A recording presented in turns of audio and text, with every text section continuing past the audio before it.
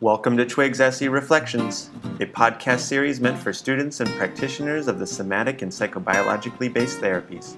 This is a venue for me to share informal, off-the-top thoughts and meditations about what I do and don't do as a somatic therapist and consultant, a kind of intellectual oasis.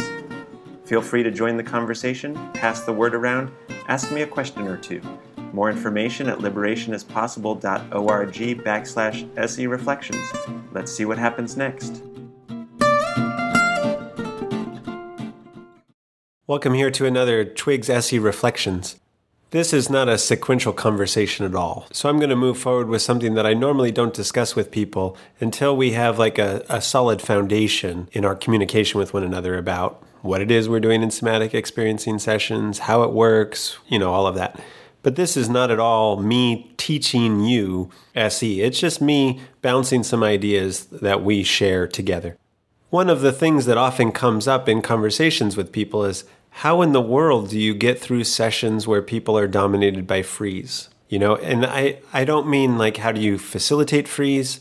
I don't mean in this sense, how do you make sure that you have the necessary and sufficient, but at least the necessary conditions for completing freeze organically. I did a little review of that on the written portion of my blog, SE Reflections. You can find that there. Maybe I'll review that on the podcast sometime.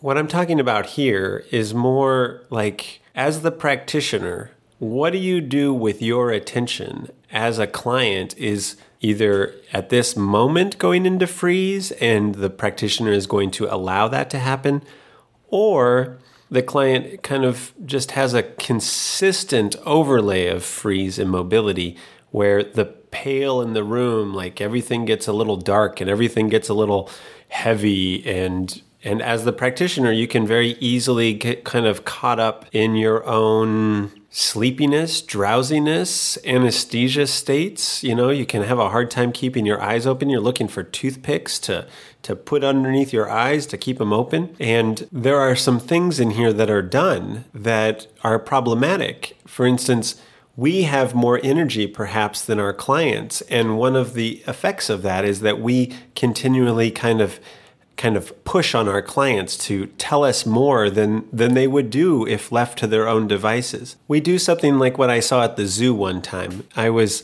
there in the reptile room. I was there kind of checking out animals, thinking about the nature of the polyvagal system, the multiple vagus and how reptiles don't have social engagement, the social engagement ventral vagal complex, all of that business. And I was in there watching the pace of the reptiles, which of course they're in captivity and there isn't a whole lot to do with that. And then at the same time, they don't move a lot in general. They kind of bask, they wait, they hang out a lot.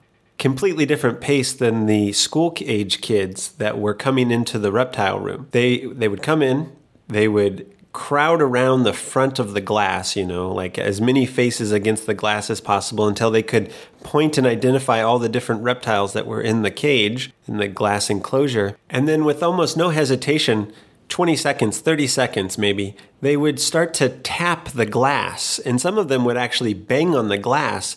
It was that they were trying to get some movement to happen, some excitement, some engagement, and, not receiving any, of course. They would then turn away and leave, and the next crowd of kids would come in a few minutes later. It was a really consistent thing that they would all last about 20 seconds of identifying, oh, there's one over there, before they would then start tapping on the glass. There are times in sessions when we don't want people to go into freeze, and we tap on the glass, we say something, we kind of pull their attention out when that's the case. When it is appropriate for somebody to go into freeze, however, if we're unable to deal with the fact in ourselves that this person is operating at a very different pace than us, then we're going to be challenged at not tapping on the glass to, as it were, stimulate them to get more excitement out of the session. Let me go ahead and name a few others, right? Because it's not just that I can be going faster than my client and that I have to kind of hold back my own activation.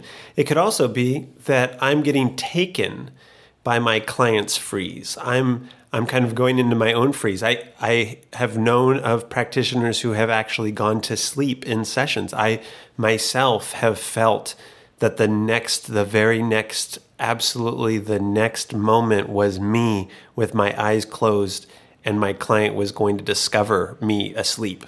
Obviously, we can't do that. We need to have some tools and some tricks on how to negotiate our own physiology around these exact kinds of things. So let me give a few tips. One is to be able to do something with your sympathetic arousal, with your own activation, while your client is going at a much slower pace than you. And to have it differentiate enough in your own system that part of you is given the permission to be up or excitable or agitated even, and to let your voice, to let your visage, to let your posture, to generally display that it's okay for your client there to be in this freezy business state. So 4 of the ways that I tend to do this is one that I grab with my hand, left or right hand, my chair periodically. I give a little squeeze there, right? Like not in any way that my client would be aware of it. I have no intention of calling attention to this. I'm simply letting my hand, my wrist, my fist, my forearm, even up into my shoulder if necessary, have and express some of the tension that the rest of my body is trying to say, look, I don't want to go this slow right now. It's the middle of the day. That's one way that I do it, is I kind of squeeze the chair, again, underneath the radar of the attention of my client. Another way I might do this is that I kind of press with my feet against the floor so that my back goes into the chair. I'm then giving some mobilization to my legs, again, underneath my client's awareness. Another route that I might go about this is that in crossing my legs, I might squeeze my legs together, or then lastly, inside my shoes, sometimes I curl my toes. This is a very important one to note, that should you curl your toes really tensely, you could get a cramp, and then you're going to call attention to yourself right there. So it's more like curling, relaxing, curling, relaxing. These are, you can find your own. The point is to not fight the fact that you're agitated, but instead to differentiate some of this in your body so that some of you is given the opportunity to hold and experience that agitation, while the rest of you is kind of maintaining this, right, okay, let's see what happens next, kind of, pacing that goes along with freeze. Now, very closely associated to this is the notion of, rather than you being too agitated, you starting to go down with them. And when you start to go down with them, if you're constantly fighting that, then it's a fairly, how to say this? If you're being pulled down into freeze, you need to maintain a certain amount of your attention open and aware, right? You can't simply go into trance with your client. Although it's not exactly what I mean to say, because sometimes you will be in trance with your client, and that's just fine. But you want to have some bridge. You want to have some way to come back to the room. Orientation is the classic one for that. I mean, it's the classic exit out of freeze. If a person is dominated by freeze or dissociation through the day, it's a lack of orientation. The classic solution for that is to try to increase orientation. So one of the patterns that I employ, and I know I was taught this by Stephen Hoskinson, and I've seen Peter Levine use this on multiple occasions, is to allow your attention to kind of be pulled down while at the same time periodically taking a gentle look around the room and just noticing some of the things that you see, kind of letting your eyes come back into the room, not fighting per se the state of freeze, but kind of going in and coming out, so that there isn't a struggle, which would be more of that sympathetic charge, but more of an allowance, but then a redirection, an allowance and a redirection. So sometimes my head gets very heavy, and I'm allowing my head to get heavy. It's going down a bit, and then I'm bringing my head back up. And then it's going back down a little bit, and then I'm bringing my head back up. And I'm gently taking a look around the room. Or I'm becoming more interested for a moment in the pattern of my client's breath, the posture in the chair, the lean into the chair, and then I'm letting my eyes go free again so that I don't get just completely entranced into their free state there. So that's another one. Rather than just keeping the sympathetic up, another one is to allow yourself, particularly necessary for longer sessions and where you have to feel a bit more of the entrainment, the joining with the freeze, but rather than just succumbing to it, touching it, feeling it, coming back up and out. Touching it, feeling it, and coming back out again. That's some physicalness that goes along with it. Another thing of getting through freeze and really helping freeze to happen is making sure that your own pace, your pace of talking, is somewhat in line with the pace of the person, keeping in mind that freeze is a much slower pace than most of us operate at. A few tricks that I do in terms of my languaging, knowing that I'm likely to speak too quickly. I'm very likely to take my client's response to me and kind of bounce it back sooner than they're ready for it. So I instigate a kind of a counting process. I count how long it takes for them to answer me, and then I hear my response, but I also hear a similar counting, a 1 Mississippi, a 2 Mississippi. I don't actually count in Mississippis, but the idea being that I'm like 1, 2, 3, right. And so, now over time, you just get more adept at doing this without extra effort in terms of counting. But if you recognize that you're constantly speaking too quickly to people in freeze, it might be helpful to put a certain kind of counting in your own private thoughts in your mind in between when you hear their response and when you respond yourself. That lends itself well to another kind of imagination that I do, which is, and I maintain this just within any kind of session, is the notion of a ball bouncing back and forth. Sometimes I call it the ping pong ball, like back and forth, although probably more appropriately it's table tennis. But in any case, if you've got this back and forth going with your clients, which, like I've said, you're really looking for that, even in freeze, you're looking to maintain that back and forthness. Now, it might be that the back and forth becomes extremely long in between the pieces. And it might even be that your client doesn't respond back to you, but you just maintain a sense of, in relationship to novel or new things that are happening inside their freeze, such as their participation with the freeze. That right there goes into a slightly different subject than what I'm trying to get at here. So what I'll say is that with this ball going back and forth, I try to slow that down in the imagination so as to match it to the appropriate pace of the back and forthness that we have going as we're, say, moving into freeze or once we're in freeze. Actually, I think allowing yourself to see anything in slow motion is probably helpful because it helps to kind of reinforce, oh, wait a second, for now, for the next 10 minutes, 15 minutes, 40 minutes, I'm trying to recognize that the pace of things is much more languid, it's much more drawn out, so it doesn't have to be quite so snappy and reactive. Another one that I play with sometimes in my workshop on practicing our lines is the idea of stretching your words like taffy. This is something that can be very surprising and very, very helpful. If you notice that your clients don't speak quickly to you, if you allow yourself to stretch your words so that they're more like pulling taffy, that slowing down gives them opportunity to kind of integrate what it is that you're saying as you're saying it.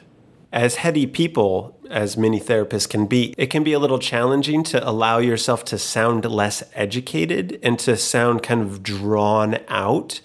And there are clients, and there are times with probably almost any client, that when they're toward freeze, it is incredibly helpful to give a little bit of a stretch to your words.